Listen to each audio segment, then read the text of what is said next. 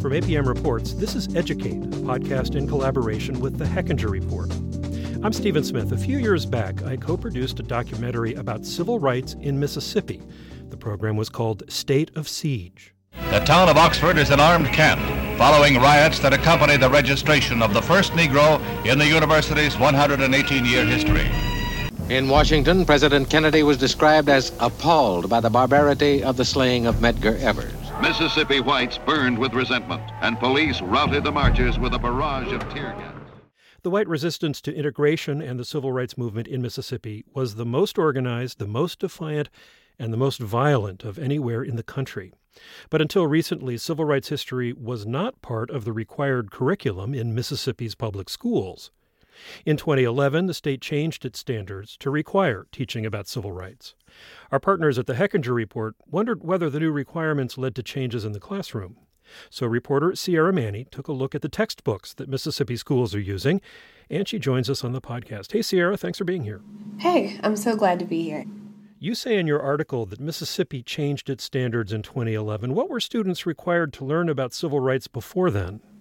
Before then, nothing. It was up to the discretion of the teacher if the civil rights movement was taught at all inside a classroom. Why did it change? So in 2006, I believe, Edgar Ray Killen was finally indicted and also convicted for the manslaughter of the 3 civil rights workers in Neshoba County. The 1964 murders of civil rights activists James Chaney, Andrew Goodman, and Michael Schwerner, 2 of whom are young white men from the North and one of whom was an African American from Mississippi. Yes, absolutely. So from that moment, the then director of the William Winter Institute for Racial Reconciliation in the state of Mississippi, Susan Glisson, said that teachers reached out to her and said, "This can't happen ever again. We think it's important for kids to know about this. But we feel intimidated as far as teaching about it goes. Like, we think that there'll be backlash from parents, so we would love to be trained, basically, to teach kids about this." So the William Winter Institute basically did teacher training very close to where Edgar Ray Killen's trial was being held in Neshoba County. And it got so popular that interested parties began drafting legislation in order to make it part of law, that Mississippi youth would learn about the civil rights movement. And that basically was a way to protect teachers. So, Sierra, you're from Mississippi. You grew up there. Were you in school when these standards came out? I was, actually. I have been educated my entire life in the state of Mississippi. I could tell you who Martin Luther King was. I could tell you who Rosa Parks was, just like any other Mississippi student. But I don't think that I could go into the depth that I think is necessary to say that you do know about the impact of that movement. That's kind of amazing, given that Mississippi was, sort of a high watermark of institutional racism. What did the sections or the chapters about the civil rights movement look like when you started to look at these textbooks on state and national history that the schools are using? So in Mississippi Studies textbooks were short. Mississippi Studies is taught as the 4th grade social studies curriculum, and also for a high school class that most people take in 9th grade. And the 4th grade book was especially babyish. Like, it says that Martin Luther King made a speech that got people excited, is the way that they describe Martin Luther King's sort of speech making. So they were being euphemistic, it sounds like. Yeah, and also Martin Luther King is not like a super significant part of Mississippi's civil rights history anyway. Right, and one of the teachers that you talked to was surprised to learn about Fannie Lou Hamer, who is one of the most famous grassroots activists in the Mississippi movement. Mr. Chairman, and to the Credentials Committee, my name is Mrs. Fannie Lou Hamer. This is from 1964 when Fannie Lou Hamer testified before a committee at the Democratic National Convention. She told them about trying to vote in Mississippi and how she lost her job because of it. It was the 31st of August in 1962 that 18 of us traveled 26 miles to the county courthouse in Indianola to try to register to become first-class citizens. So, Sierra, do students learn about Fannie Lou Hamer now? So there is a 2013 textbook that does speak about Fannie Lou Hamer. Other textbooks might give her slight mention, but they don't speak about like her impact as a grassroots organizer. I think the fourth grade textbook says that Fannie Lou Hamer helped people vote, and that's about as much as they get on the subject about Fannie Lou Hamer. Well, what about Ross Barnett? He was the segregationist governor of Mississippi in the early 60s. I have said in every county in Mississippi that no school in our state will be integrated while I am your governor. Is he in the books, and how is he portrayed? Ross Barnett is pretty cut and dry portrayed. The story of James Meredith is very popular. James Meredith being the first African-American student to successfully attend the University of Mississippi. And Ross Barnett did his best to block that. Well, Mississippi spends relatively less per pupil than many other states on public education. Do you think this use of what you're describing as outdated textbooks is sort of intentional, or is it a money thing? Can they simply not afford to buy newer, updated, and textbooks that more reflect the actual history of civil rights? I think it's absolutely a money thing, definitely in most cases. Textbooks are expensive. Mississippi Studies is not a tested subject. U.S. history is, but the civil rights movement is not going to be the bulk of information on which they're tested on the U.S. history state test in 11th grade. So are most history and social study teachers using these textbooks that you looked at? What did you learn about that? So I learned that there's really no way to know. It is completely at the discretion of the school district, of the schools, of the teachers, if their textbook is used. There is no way to gauge how much a teacher knows about the civil rights movement. There's no way to know if they know more or less than a textbook, if they can add to that context, or if they can teach things that are actually harmful to students on the subject.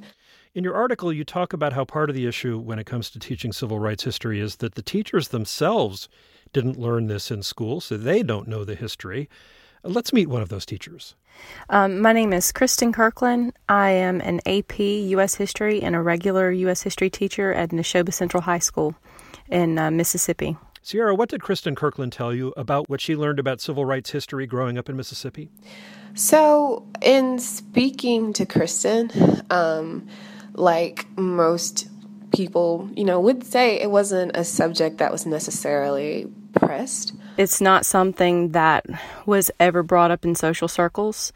It was something that I learned exclusively from my university education. But for Kristen, it was definitely a subject that interested her, especially as she got further into her degree and her studying. It became a passion of mine because I felt cheated and robbed of a significant portion of not only Mississippi's history, but of the United States history. And I can't help feeling like this is not an anomaly. I think it's by design, and I think that it is something that happens pervasively in our state and across the nation in the South. Because if you teach someone the truth of what happened, then they cannot help but to change their perception of what reality is in this state and in this nation as a whole. So it's Mississippi's story, but it's the nation's story. Teacher Kristen Kirkland mentioned that the civil rights movement is not something she learned about in social circles. So this brings up an important question about race. She's white, correct? Yes. So as a white person, she didn't learn much about civil rights at home. What do you know from your reporting and your own personal experience growing up in Mississippi about whether white kids and black kids are learning different things about the civil rights movement? Oh, absolutely. Absolutely are learning different things. Go to different churches, live in different neighborhoods, have different perspectives about whether or not oppression even exists. I knew people in college who I learned had lived down the street from me, went to different schools, said that they had never had a serious conversation with a black person before they had gotten to college, before that conversation that he and I were having at that time. Well, and in your article, you make the point that 3/4 of Mississippi teachers are white in a state with the largest percentage of African-American students in the nation. And how do you think this affects how the civil rights movement is taught in public school classrooms in Mississippi? Is there or was there a resistance among white teachers to teach this history? I think that I can definitely say for some teachers that that's absolutely the case, because Not every teacher is interested in the subject. Not every teacher cares. I definitely had problematic teachers in high school. We talked about the Ku Klux Klan one time in class, and the teacher who was white, he said, oh, well, there are just as many racist black people who are just as bad, and that was about as far into that topic, as we went. Teachers they have hard work to do, and they have a huge responsibility to students, but at the same time, it's not as if they are always, the social and intellectual stewards of progress. Let's return to Kristen Kirkland, the teacher we heard from a moment ago. It absolutely comes down to the teacher. I mean, because someone can tell you to teach something, but we all know that doesn't mean that you actually care about what you're teaching. We mentioned earlier that Kristen Kirkland is white, and she also teaches a class of mostly white students, and she says that matters when it comes to teaching civil rights history as well. The demographics of my classroom tend to skew about 20% African American or less. My white students have had a background, unfortunately, really similar to mine, where it's not something that's ever been discussed. It's not something that they've had a lot of exposure to. And, we are the school in the county where one of the most infamous murders of the civil rights era happened, the murder of the 3 civil rights workers. Tonight, Andrew Goodman and 2 companions, Mickey Schwerin and James Cheney, are the focus of a whole country's concern. They have been missing since Sunday in Mississippi, where they had gone as part of the Mississippi Freedom Summer Project, a project designed to draw national attention to the problem of Negro rights in that state. And hearing stories from students that it was people that they know in their community and it was family members, that you realize they'll tell me, you're the only person that ever talks about this. And when they first told me that, I'm like, you've got to be kidding me. You've got to know this story. And they're like, no, our family doesn't talk about this. And I'm like, well, why on earth would you not, talk about this? This happened here. We wanted to talk to a Mississippi student who took issue with his civil rights education and wanted to do something about it. Yes, this is Zacchaeus McEwen. Yep. So we called Zacchaeus McEwen. I am originally from Macomb, Mississippi, and I graduated Macomb High School in 2014. Our history classes, they were okay. We really didn't get to dive deep into, our local history and our civil rights history, especially in such a rich state as Mississippi. I can even tell you, when I was in U.S. history my junior year in high school, the only time we talk about civil rights movement is in Black History Month. Zacchaeus says that even in state history classes, the civil rights movement was just a footnote. The books were so old, and honestly, the only thing I can really remember about learning in that class was just the geography of Mississippi, because we had to learn all the counties and stuff. Besides that, when it came to the civil rights history part, it just seemed very it was just very federally scoped, It didn't really talk about the demonstrations, the Freedom Summer that had happened. It didn't really go into details about the voting rights struggle that had happened, and when Bob Moses came down to Mississippi to start SNCC, which is the Student Nonviolent Committee, and so it just didn't talk about those things. I didn't learn about those things in those classes. So Zacchaeus joined an after-school program called the Macomb Legacies Project, which Sierra mentioned in her article. Can you explain a bit more about what that was? So the Macomb Legacy Project was an initiative basically to immerse Macomb's public school students into their unique civil rights history. Basically, the kids got an opportunity to just become local storytellers. And so they basically taped the oral histories of just the older people living in Macomb who still remembered. I'm Lisa, and today we're here to interview Mr. Bob Moses. What we did was we researched. We were pretty much historians, I would like to say. When Bob Moses first came to Mississippi in 1961 to register black voters, he depended on Herbert Lee to be his guide. Moses and Lee spent hours traveling from farm to farm talking to blacks about voting. Sierra, in your article, you touch on the fact that this is not just a Mississippi thing. It seems particularly troubling there because of the state's role in the civil rights movement, but This is really a nationwide problem, isn't it? Students across the country really aren't learning much about the civil rights movement. Right. So the Southern Poverty Law Center was also extremely interested in this subject with their Teaching Tolerance program. The Southern Poverty Law Center is also an organization founded during the civil rights movement that still does super important work today. And so they were wondering, what do students in other states learn about the civil rights movement? Alabama gets an A for its curriculum, according to the Southern Poverty Law Center, because it speaks about institutional racism as well as teaches about people, places, and things.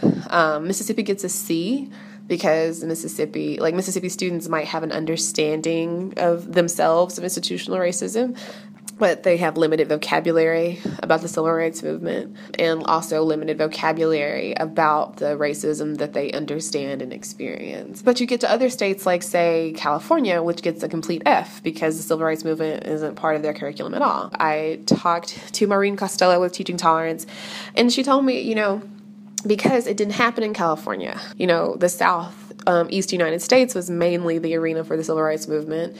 And so you get, places like just states in the northern part of the United States that don't prioritize it as much or at all. And so there are students who are unaware, basically, of that history as well, just because it's looked at as a Southern problem. Racism is looked at as a Southern problem. Segregation is looked at as sort of like a Southern parable rather than something that affects every single person in the country. We've been talking with Sierra Manny, a freelance journalist based in Jackson. She wrote the piece, Why Students Are Ignorant About the Civil Rights Movement for the Hechinger Report, in collaboration with the radio program Reveal from the Center for Investigative Reporting. Sierra, thank you so much. Thanks for having me.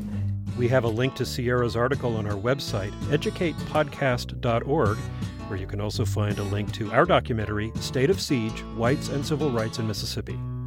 That's it for this episode. We would love to hear your thoughts and feedback. Let us know what you learned about the civil rights movement in school. You can find us on Twitter and Facebook at Educate Podcast, or send us a note to contact@apmreports.org. We're going to be taking a brief break over the holidays. We'll be back after the new year on January 15th to explore why most single mothers who go to college don't finish. Alex Baumhart produces the podcast, Catherine Winter is our editor, and Emily Hanford is our senior producer. We partner with the Hechinger Report, which is a nonprofit independent news organization focused on inequality and innovation in education. Support for APM Reports comes from Lumina Foundation and the Spencer Foundation. I'm Stephen Smith. Thanks for listening. This is APM.